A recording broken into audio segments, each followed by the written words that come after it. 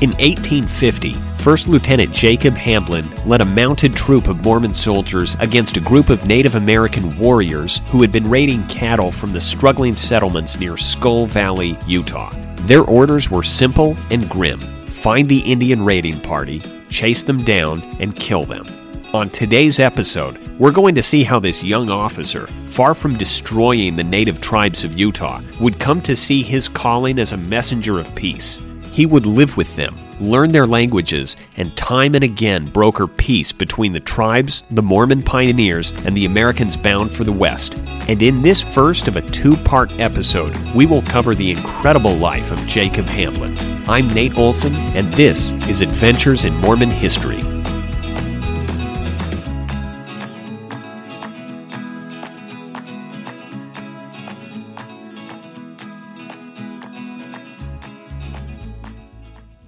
Jacob Hamblin was born in Ohio in 1819. He grew up in a hard-scrabble environment, clearing land and farming.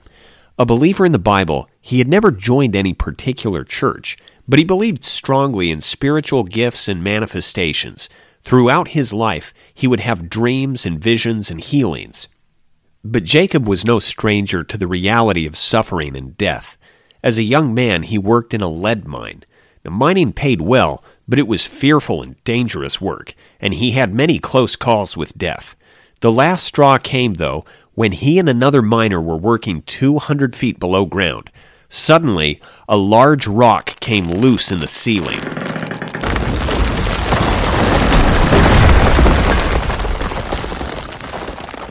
It crashed down on his companion's head, killing him instantly. Jacob had to drag his body through the mine shaft. He later remembered, "Such an aversion to mining came over me that I did not go back to that labor again." Then he came across a Mormon elder. After hearing the elder preach, he thought that Mormonism seemed so plain and natural, I thought it would be easy to convince anyone of its truth. He joined the Mormon church, and in time convinced his family to convert as well.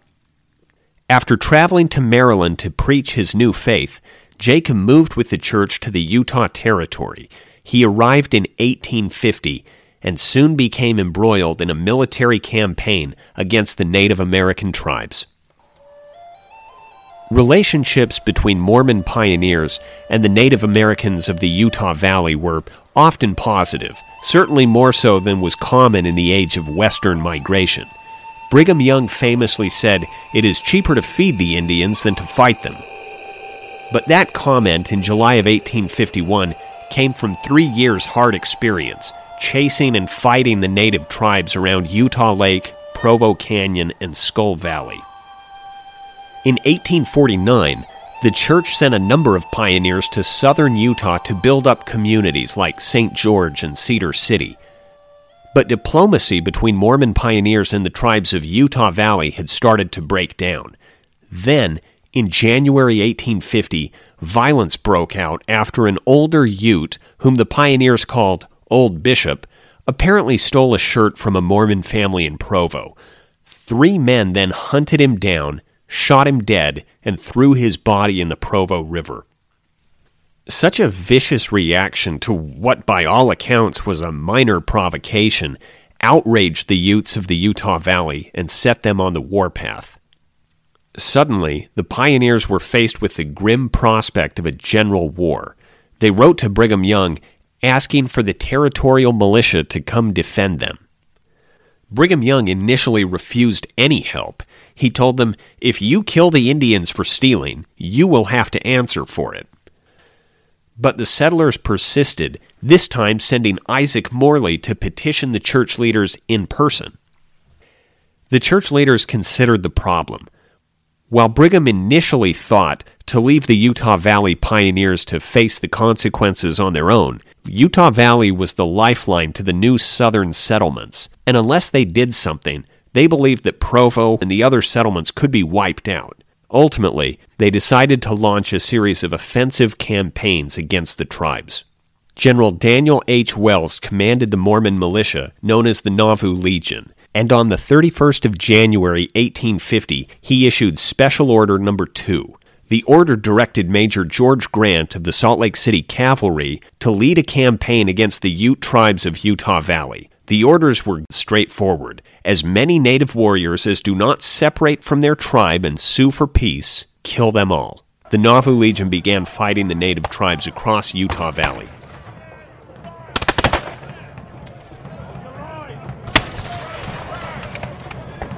The next year, Grant and his company were sent on another campaign, this time against the tribes operating near Tooele and Skull Valley. The struggling town of Tooele had lost 110 head of cattle to Indian raiders, and they were feeling very sharply their want. Grant's orders again were grim. Chastise the Indians in a summary manner, General Wells wrote, and if possible, let no hostile Indian escape. Among Grant's men on the Skull Valley campaign was First Lieutenant Jacob Hamblin.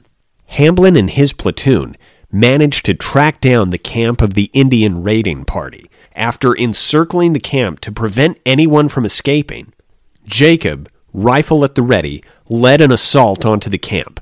The chief sprang to his feet, and as Jacob drew his rifle on him, the chief began shouting something in his native language. He seemed to understand what the chief was shouting. "I never hurt you, and I do not want to. If you shoot, I will shoot. If you do not, I will not." In later years, Jacob remembered a change that came over him in that moment. "Such an influence came over me," he said, "that I would not have killed one of them for all the cattle in Tooele Valley." Jacob, managing to make himself understood, promised them safety if they would surrender themselves and come with him to the settlement. They agreed. Now, either Jacob was not aware of Special Order Number 2, or he didn't understand how it would be enforced. When he brought the warriors to his superior officer, the officer promptly ordered them all to be shot. As the firing squad assembled, Jacob protested that they had only surrendered on his promise of safety, but the commander had his orders, and to him, a promise of safety was not Jacob's to make. Now, many of the commanding officers of the Nauvoo Legion, like George Grant, Robert Burton, William Kimball, they had a bulldog determination. Once they were given a mission, they would carry it out no matter the cost. Now, that tenacity to push forward, come what may, would serve them well later on, as almost all of these officers would play a critical role in the 1856 rescue mission to the handcart companies. But as the Indian warriors prepared to die, Jacob saw that this was simply wrong, and he was every bit the bulldog that they were. In a last-ditch effort to save the warriors, he declared, "I do not care to live after seeing these Indians murdered whose safety I have guaranteed, and as it makes little difference with me, if there is anyone to be shot, I should be shot first." He then walked over and placed himself between the firing squad and the doomed warriors. That ended the matter, he said, and the natives were set at liberty. On the next campaign, Jacob led his platoon against a raiding party again near Skull Valley. Jacob's troops surprised them near the mountains, and the Ute raiders scattered in all directions. To prevent them from escaping into the mountains, the troop divided in two, both making wide, encircling arcs to try to prevent the warriors from reaching the mountains. Riding as far as he could up the slopes, Jacob dismounted and proceeded on foot to a large rock that overlooked a narrow pass. He set an ambush by the rock and waited. Not a moment too soon, as a Ute warrior came running along the trail. Waiting until he had come within a few steps of where Jacob was hidden, Jacob suddenly jumped from behind the rock, leveled his rifle at the warrior's chest, and fired. His rifle clicked. His weapon misfired. Now, since the first settlers arrived in North America, they were amazed at how quickly native warriors could shoot arrows. The Pilgrims marveled at the Wampanoag's ability to send 4 arrows into the air before the first arrow had struck the ground. Ute warriors were no different. Instantly, the warrior fired an arrow directly towards Jacob's heart. It stuck fast in the wooden stock of his rifle, but before Jacob could react, another arrow shot through his hat. Another barely missed his face, and the fourth arrow passed through his coat and his jacket, but did him no harm. His rifle useless, with no hope of closing the distance with his enemy or outrunning him, Jacob tried his best to defend himself, diving to the ground, grabbing stones, and hurling them with all his power. In the face of this rock-throwing onslaught, the warrior turned and continued his escape. Jacob's men later reassembled at the rally point. Other than one superficial arrow wound, none of them had been wounded, but none of them had killed any warriors either, and Jacob learned that his was not the only piece to misfire that day. Jacob always was open to divine manifestations and signs, and he came to see this as providential. He later would say, "The Holy Ghost forcibly impressed me that it was not my calling to shed the blood of the Indians, but to be a messenger of peace to them. It was also made manifest to me that if I would not thirst for their blood, I should never fall by their hands." On his final expedition against the Indians of Skull Valley, Jacob again found one of their camps, and he led an assault that took them completely by surprise.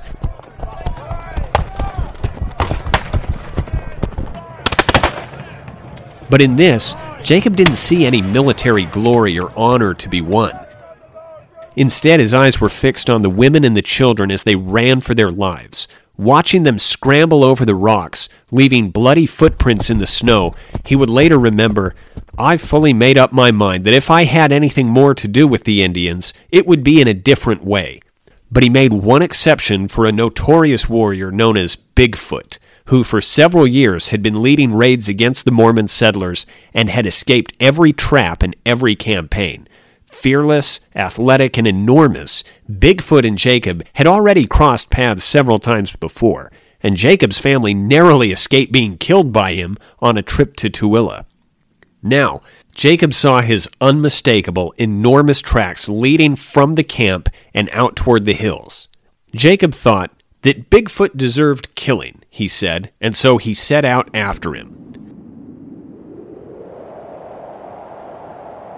The trail passed along the highest ridges, and Jacob noticed a cedar tree off some distance to the side of the tracks. The tree offered cover, concealment, and the chance of a long-range shot at a dangerous enemy. Jacob began moving towards it, but coming within a few feet of the trunk, a strong impression came to him. "Stop! Do not go near the tree." Jacob had come to trust these impressions as divine guidance. After pausing for a moment, he decided again to trust it. He backed away from the tree and he returned to the camp. Jacob was a firm believer in prophecy and visions, and he put a great deal of stock in dreams. Over the next 3 nights, he had a recurring dream. He said, "I dreamed of being out west, alone with the Indians that we had been trying about 3 years to destroy. But I saw myself walking with them in a friendly manner, and while doing so, I picked up a lump of a shining substance, some of which stuck to my fingers, and the more I endeavored to brush it off, the brighter it became." So impressed was he with this dream that he went off by himself and stayed some time with the Paiute Indians, freely loaning them his rifle to hunt and helping them bring in game. For the first time, Jacob began working out their difficult language. The pioneers of Tooele and the native tribes worked out a peace settlement, which brought Jacob face to face with his old enemy, Bigfoot. Now this happens sometimes in history, bitter and relentless enemies becoming friends at the peace table. Now Jacob and Bigfoot could compare notes, how many times over the last 3 years they had come close to killing each other. Bigfoot confirmed that, yes, that night in the canyon near Tooele, Jacob had got his family to safety not a moment too soon, but not so close as the cedar tree. Jacob thought he had been close that night to killing his enemy. Not so, it turned out. Following the tracks, what Jacob could not see was over the next hilltop. Those same tracks had made a wide circle, doubling back and coming behind the cedar tree, the same tree that Jacob thought would offer him a killing shot. Bigfoot explained to Jacob what was really going on that night. "If, when you followed me into the Cedar Hills, you would have taken 3 steps nearer to the tree where I was, I would have put an arrow in you up to the feather."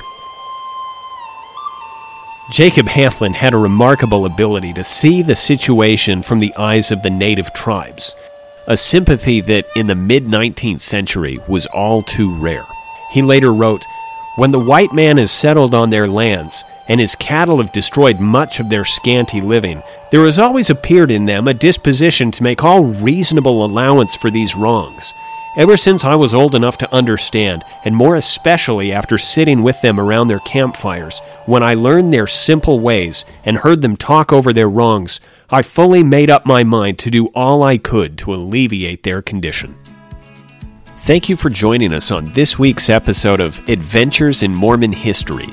I'm your host, Nate Olson, and next week we will continue the amazing life of Jacob Handlen.